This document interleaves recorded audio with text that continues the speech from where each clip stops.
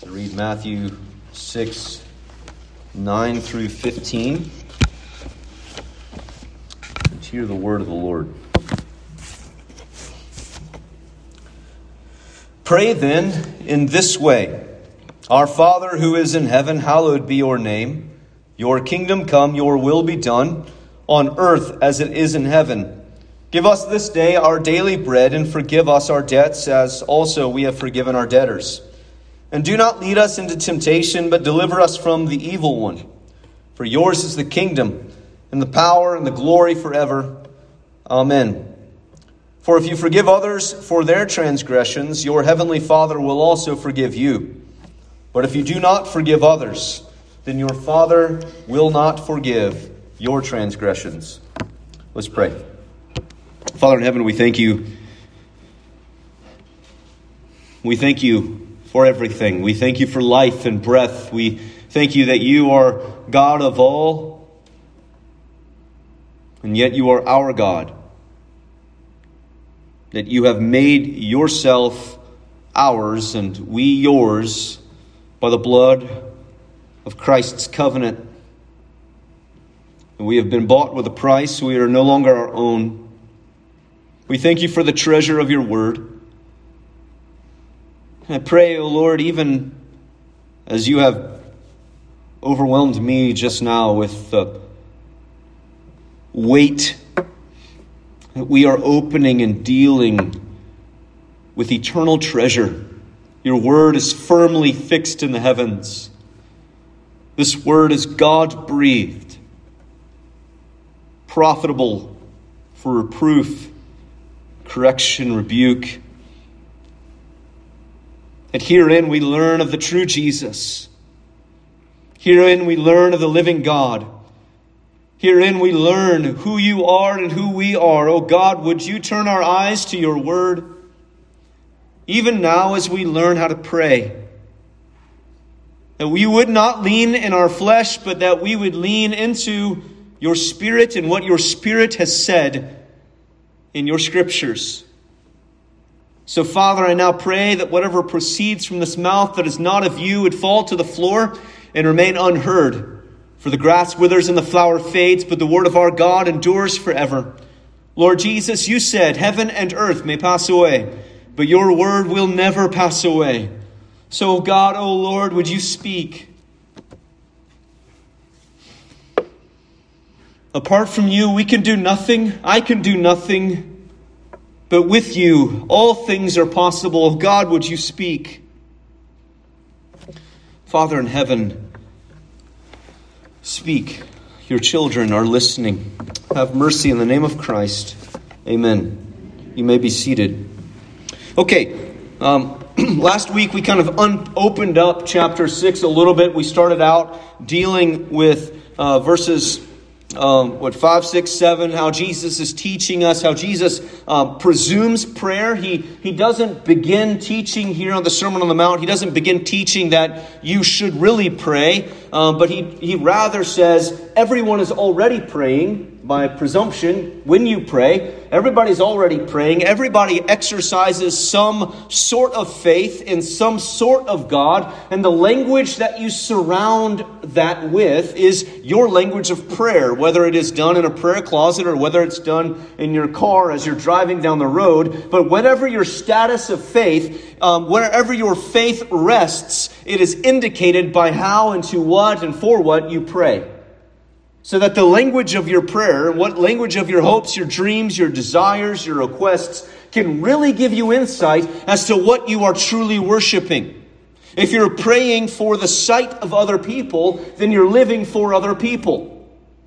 You're living for their approval. You're living for their acceptance. And ultimately, that is your God. As the Proverbs say, the fear of man is a snare. But elsewhere says, the fear of the Lord is the beginning of wisdom. So that we pray in secret because God meets us in secret. He attends a promise that God would meet with us as we come to Him in prayer. And it finally closes, last week we closed with, He presumes prayer, but He prioritizes prayer, not because it is a formula, where I plug in a certain amount of words or a certain amount of time or a certain amount of emotionalism, and therefore I get what I want from God. But rather, it is not about the abundance of your words. It is about the newness of your relationship with God. He has now described Jesus over and over again in the Sermon on the Mount. He is now described as your Father. And that shows up at the very beginning of what is often called the Lord's Prayer, as the Lord begins to teach His disciples how to pray. And the very outset, He says, "Our Father."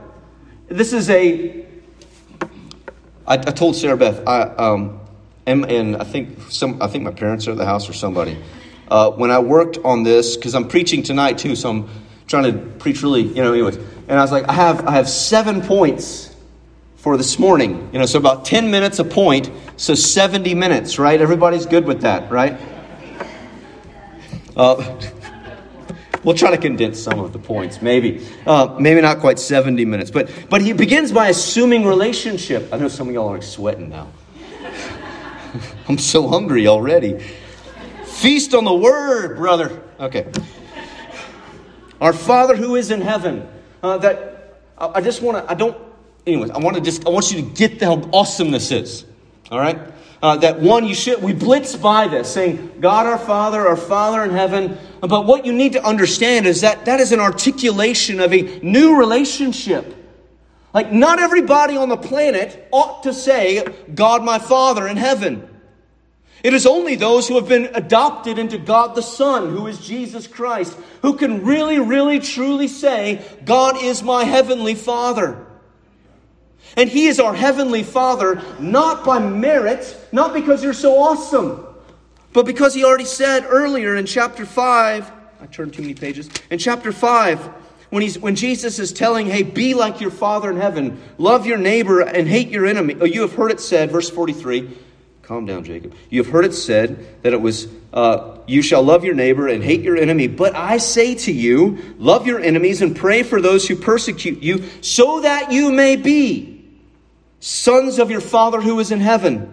For He causes His sun to rise on the evil and the good, and sends rain on the righteous and the unrighteous. See what He's saying? Be like your Father in heaven, who loves evildoers, who's the friend of sinners. But simultaneously, no, I don't want to lose you here, but simultaneously, Psalm 5 says that God hates sin and hates sinners, while also saying Jesus is the friend of sinners. So if those who continue to reject God, they have no business calling God their Father, and this is not their prayer.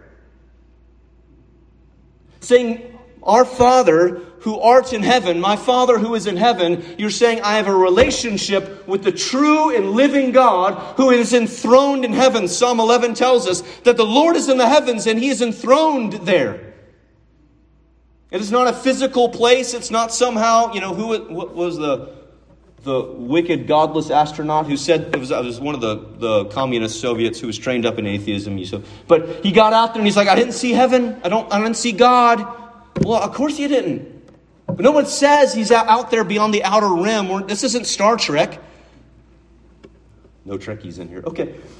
Maybe I offended the Trekkies in here.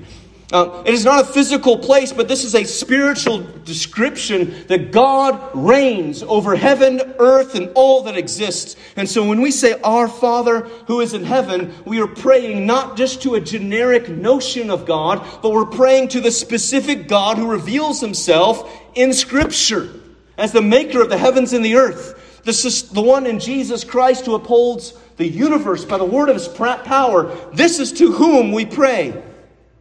And this is what I mean. There's a connection. Prayer is the breath of faith. And if your faith is in some generic notion of God, everybody believe, there's some God out there, then this isn't your prayer either. Because this is a prayer saying, my Father, our Father together is this God. Specifically revealed in Scripture as the Father, Son, and Holy Spirit. The one, again, who has made the world, sustains the world, and is bringing all of history to its proper end at the end of the world, when there will be a new heavens and a new earth and a new Jerusalem. This is our God. So this is a specific prayer. And then he begins at the heartbeat of the prayer. And this ought to be our heartbeat as well. So this is presupposing a relationship with God, and he's saying at the very center of the prayers of God's people ought to be God's glory. Whomever exists at the center of your prayers. Why do you pray what you pray? Again, it is a function of your faith. So if all that we pray for, God, do this for me, do this for me, do this for me, show up here, do this for me, then you there is a might at the beginning of this statement, it might be that you are your own God. It's a might. It might just be that you need to amend your prayer life. But Jesus says, our Father who is in heaven, pray then this way, pray in relationship this way, hallowed be your name, or your name be treated as holy. This is simultaneously a self-prayer, like God, make me hallow your name, make me regard your name as holy, and make others regard your name as holy. And what does that mean to hallow your name? When we talk about the name of God, we're talking about both who he reveals himself to be in his person, character, nature, and also what he does.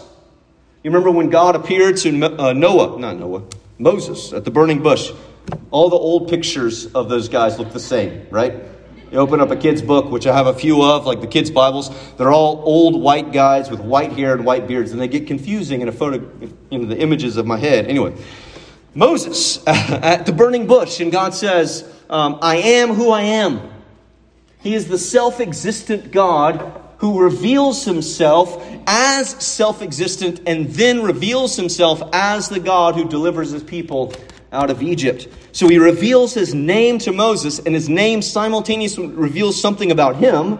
I am who I am. God's name in the Old Testament is called Yahweh, and it comes from the Hebrew verb, I've said this before, the Hebrew word hayah, which is just, if you want to know one Hebrew word, is hayah. Hayah. To be. Sorry, Hebrew jokes. Lost here, okay? This is how I survived, okay? But that God's name is derived from the verb to be, because God is self-existent. He's the only entity, being, or anything that exists without any dependence on anything else. Hallowed be this God's name. Your name be treated as holy. How does that, and you're thinking, that sounds great and abstract. What does that mean in our culture right now?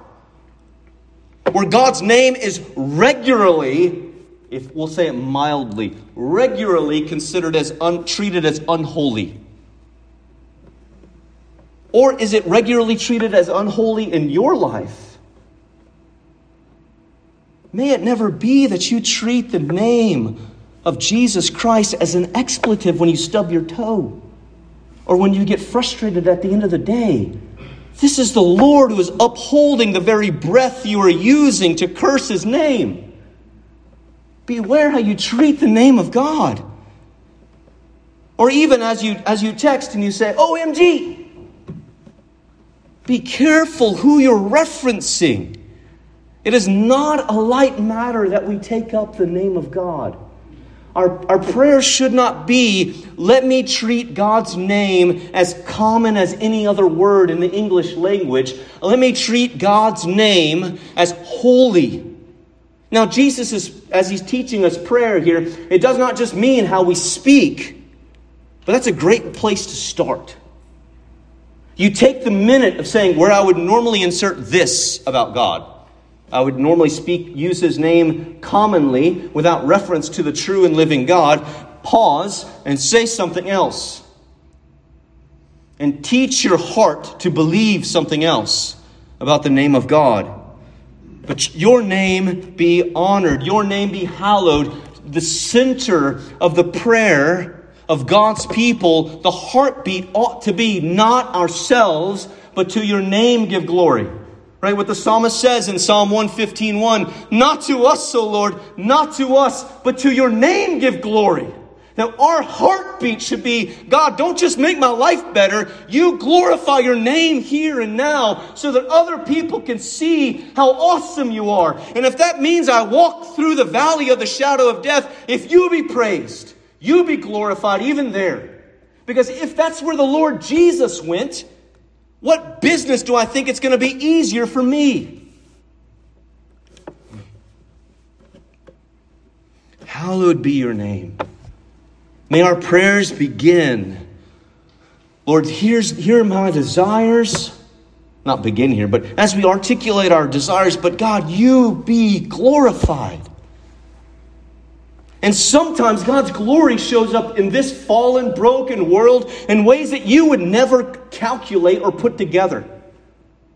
Just consider the Lord Jesus and how he said when he was entering into glory, when he was lifted up into glory, the first stop was on the cross. It was through the shame and the humiliation, the weakness of the cross. Christian, you will not ride on visible wings of triumph to glory, skirting above all of the hurt and all of the sorrow and all of the sickness of this world. Anyone who tells you that's lying to you. No, you will find in the valley the God who walks with you. You will find in the temptation the Jesus who has been tempted in every way that you have been, yet without sin, so that he might be our faithful high priest. Hallowed be your name on the mountains and the valleys. Hallowed be your name in all times, in all places. That is the heartbeat of a redeemed heart. Not to us, O Lord, not to us, but to your name give glory. Hallow your name in reverence. So here are the points. Relationship, reverence, and return. Your kingdom come, your will be done on earth as it is in heaven. Your kingdom, there's so much meat on this bone. I feel like a 5-year-old with that turkey leg at the State Farm. At the State Fair. State Farm. Same thing. Y'all know. Maybe not 5-year-old, but like your kingdom come. And this is, when Jesus says, your kingdom come, he is not looking from his entrance into the world. He's not looking to some faraway, distant coming of the kingdom of God. The kingdom of God has already come at this point. It's already inaugurated. It's not consummated, if you want some big words. It is already inaugurated. It's already shown up 3 or 4 times in the Gospel of Matthew, where John the Baptist and then Jesus says, repent, for the kingdom of God is at hand. It's within fingertips. It's here now. It's in front of you. The kingdom of God has come as Christ has come into this world, and it will expand and grow until the final day of consummation. So when we pray, your kingdom come, we're not saying the kingdom of God is not here already. We're saying the kingdom of God is here, but not all the way. Your kingdom come, your will be done. And so, as an extension of our heartbeat for the glory of God, then our mission to see, what we want to see in this world, is that God's kingdom would grow, not our own. The heartbeat of a redeemed prayer is the glory of God and the kingdom of God. Your kingdom come, your will be done on earth as it is in heaven. Jesus is the rightful king over all of life. He is the rightful king over all of life. So when we say your kingdom come, your will be done on earth as it is in heaven, we do not put boundaries or parameters on it only in the church building.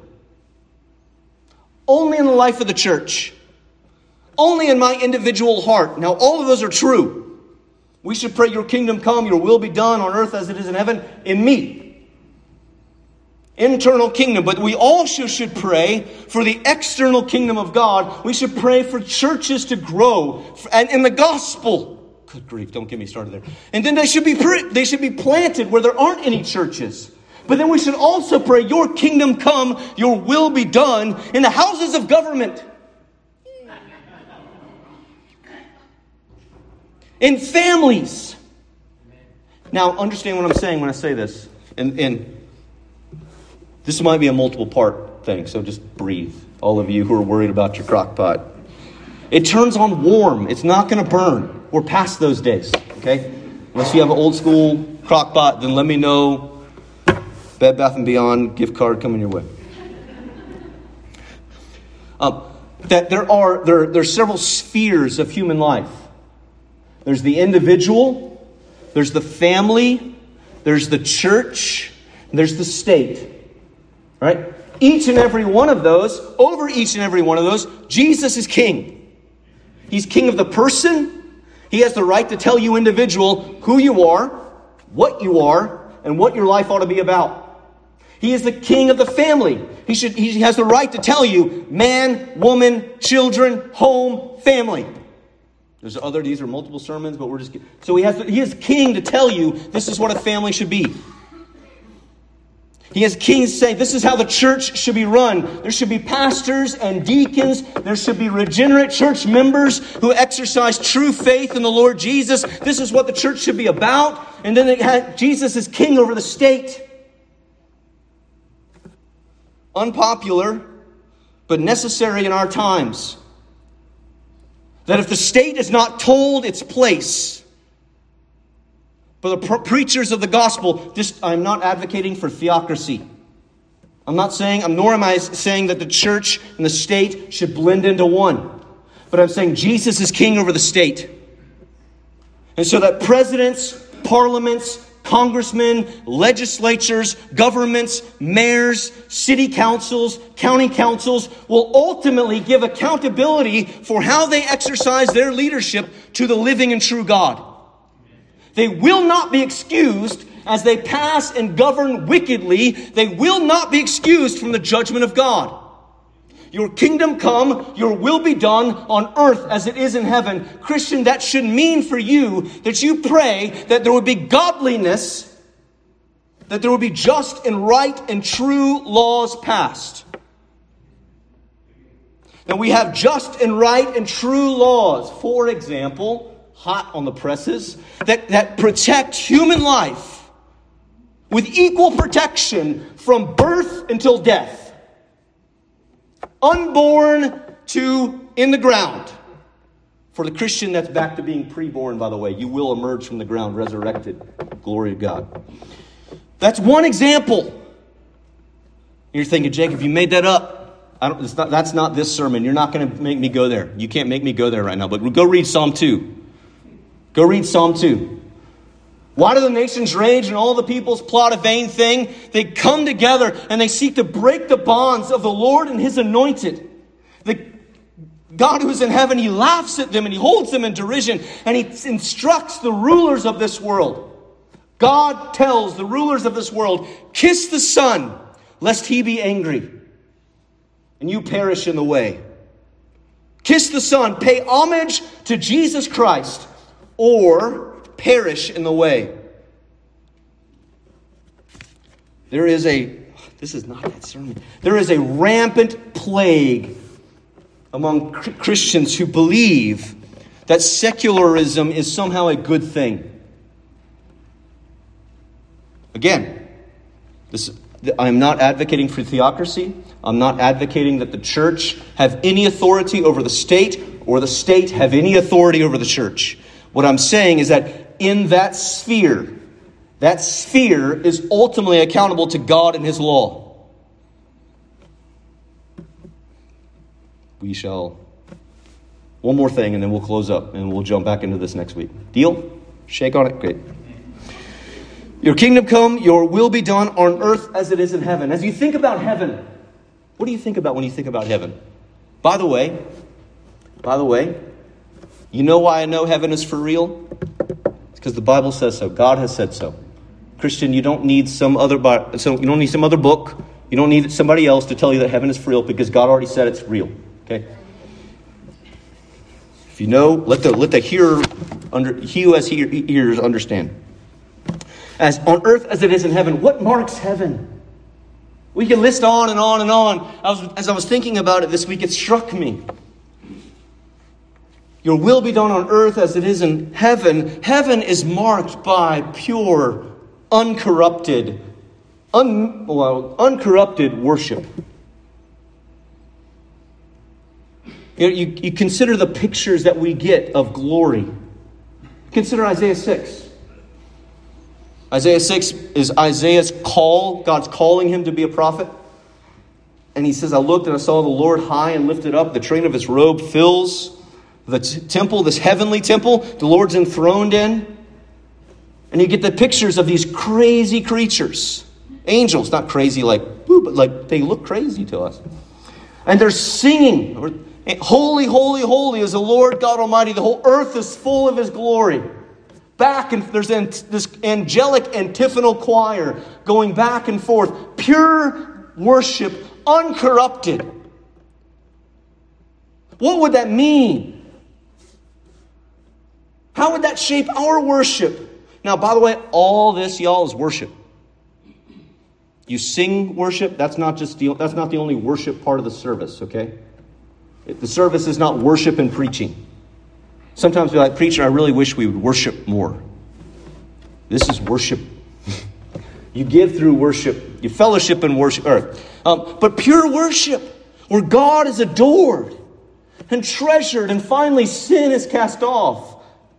As we pray for the kingdom of God to come on earth, come in our church and in our worship service, come in our quiet times and our family worship times, as it is in heaven, that we would order our thoughts as God reveals himself in the Word of God. If the Word of God is firmly fixed in the heavens, then the rules of heaven are not different than the rules down here. That we look to God and we look to his Word to tell us what ought the kingdom look like. So we try to, now the whole point of this part of the sermon, this is where I'm going to end, is that the standard of the kingdom of God is the Word of God. The standard of the kingdom of God is the Word of God. So that your life, if you're going to say, your kingdom come, your will be done on earth as it is in heaven, the first place you should go is saying, does my life line up with God's Word? Are you still living for yourself? Are you still dead in your sins and trespasses? Have you never repented of your sins and never come to Christ in faith? Have you never called out to Christ for new life? That's the first step for you.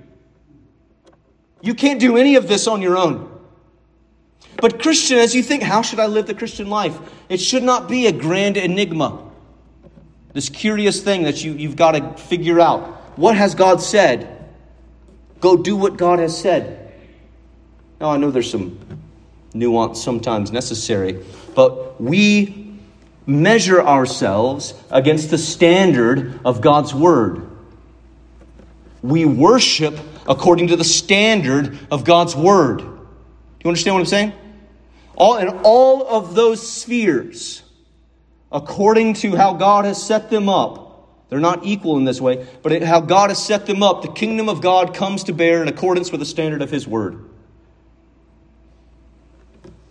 I don't have time to unpack all of that. I know, so that's a little bit of a teaser for a sermon series that I have no plan on preaching anytime soon. But there you go, teaser. Maybe it'll show up one day. God, don't just laugh. Flubbing my jokes. But we have no other standard. We have no other standard of truth. We have no other standard of love. We have no other standard of who God is. We have no other standard but the law of God to tell us how to love God and love our neighbor. To love God and love your neighbor is not an emotional enterprise. It's an obedience enterprise.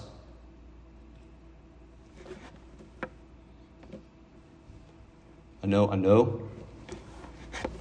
I'm aware. I just want that to cook for a second, though. When God says, love your neighbor as yourself, that is not an emotion, is not an exercise of your emotion so that you love them when you feel like it. Or you love the people that are like you, because that's what we usually do when we're talking about our neighbors. And we're not just talking about your neighbors in your neighborhood, we're talking about humanity, by the way. But people who might be just in your sphere of existence. Love them as you love yourself. That's an obedience issue. If your emotions, listen carefully. If how you feel is somehow contradictory to what God has said, you need to come to your emotions in the Spirit of God and say, get in line. You will not be, if you're going to follow Jesus, you cannot be ruled by your emotional state.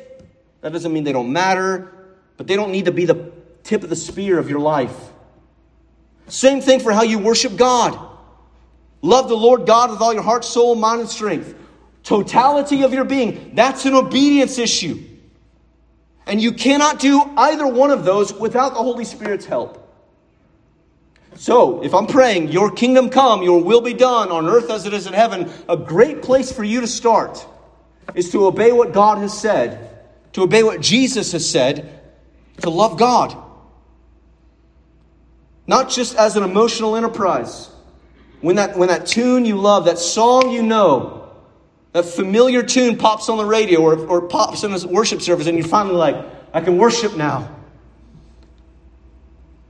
Too many Christians live like that. And dear ones, God is worthy of more worship than that.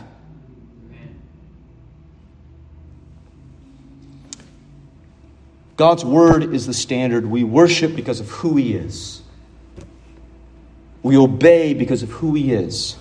And we have no other standard for the kingdom of God but what He has said in His word.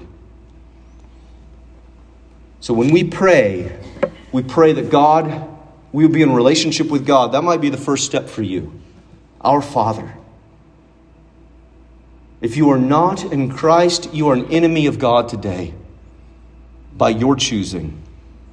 Your iniquities separate you from the living God. Isaiah 59:2, I think it is. If you would be in the kingdom, dear one, you must renounce the kingdoms of this world, the kingdom of Satan, and believe upon the name of the Lord Jesus, the King of Kings and the Lord of Lords. And He will welcome any and all who come to Him and make you new. Others of you have been treating God like a vending machine. And your prayers, if you were just to write them out and to read them as a transcript, it looks like you are the God of your prayers rather than the God of Scripture. And this might be a time of discipline where the Lord admonishes you and says, pray for my glory first. For God's glory is better for you than what you think is good for you. God's glory is better for you than what you think your good for you is. So maybe that's the place where you need to change your prayer life and say, I'm going to begin by meditating on who God is. Meditate on one of the Psalms. Meditate on some of the things that God says. And then I'm going to pray for His glory before I get into all my stuff. And don't misunderstand me. God wants all your stuff. Cast all of your cares on Him because He cares for you. 1 Peter 5:7. I'm not disregarding that. Begin with His glory, though. Let God's glory and the holy name of God be your orienting principle. Begin with God. And then what you pray for, don't pray simply to have an easier life. Don't pray simply that your kingdom would come as an individual person or as your family or even as a United States citizen, but pray for God's kingdom to come, and the standard of God's kingdom is His word. So as you pray, maybe you need to go to the law of God, say, look at the 10 Commandments and say, where's my life out of joint here? Where's the life of my family? Where is it out of joint? Where is it out of joint in our church, maybe? Where is it out of joint in our nation? God's law is the standard. I feel like I'm going to have to preach on that soon, just so we understand what I'm saying. But it's the standard.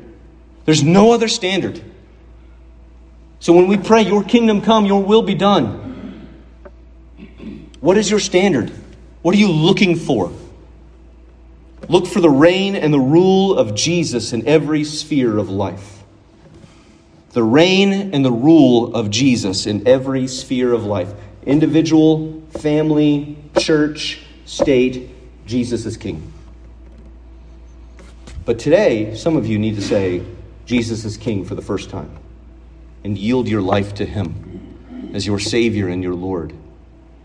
Others of you look to those other areas and say, Lord, where's my life disjointed from your purpose? Give me grace to repent and get in line with what the King says. Let's pray. Father, I thank you that you are good to us, and I thank you that you have revealed your will in your word. We pray that You would save us from prayers that are simply lip service, where we feel like we have to go through mechanical listing and mechanical phrasing, thinking that somehow we'll be heard because of that. But would we come as those who know that you are our Father because of what Christ has done? That you have given us the spirit of adoption by which we call out, Abba, Father. We would know your nearness, your presence. But we would know your nearness and your presence as you are described in your word. You are holy, holy, holy. You are the Lord God Almighty. You are the King of kings and the Lord of lords, to whom all people will ultimately answer. Would we tremble at your word, as Isaiah says? With a fear of God mark us, for it is the beginning of wisdom and even the beginning of knowledge. Would we treasure who you've revealed yourself to be in your word? Would you revive in us a longing to know you as you have revealed yourself, and to live in accordance with your scriptures as your Spirit gives us power? And may that principle, your Spirit empowering us to obey your word, would that make us a peculiar people, distinct and different, as we seek to love you with all of our heart, soul, mind, and strength, and love our neighbors as ourselves. God, would you have mercy on those who hear who do not know you? Would you prevent right now from some of the deeper matters that might have come up in this sermon? Would you prevent those from being stumbling blocks, that they might focus on the one thing for them today, that they might bend the knee, surrender their lives to Jesus? For those who know there is conviction here, that you are speaking and dealing with them according to your word, would you give grace for the steps necessary for repentance, for true mind change and heart change and life change? Lord, would you teach us all to pray in this dark age, that the light of Christ might shine and your kingdom would come. We pray this in his name. Amen.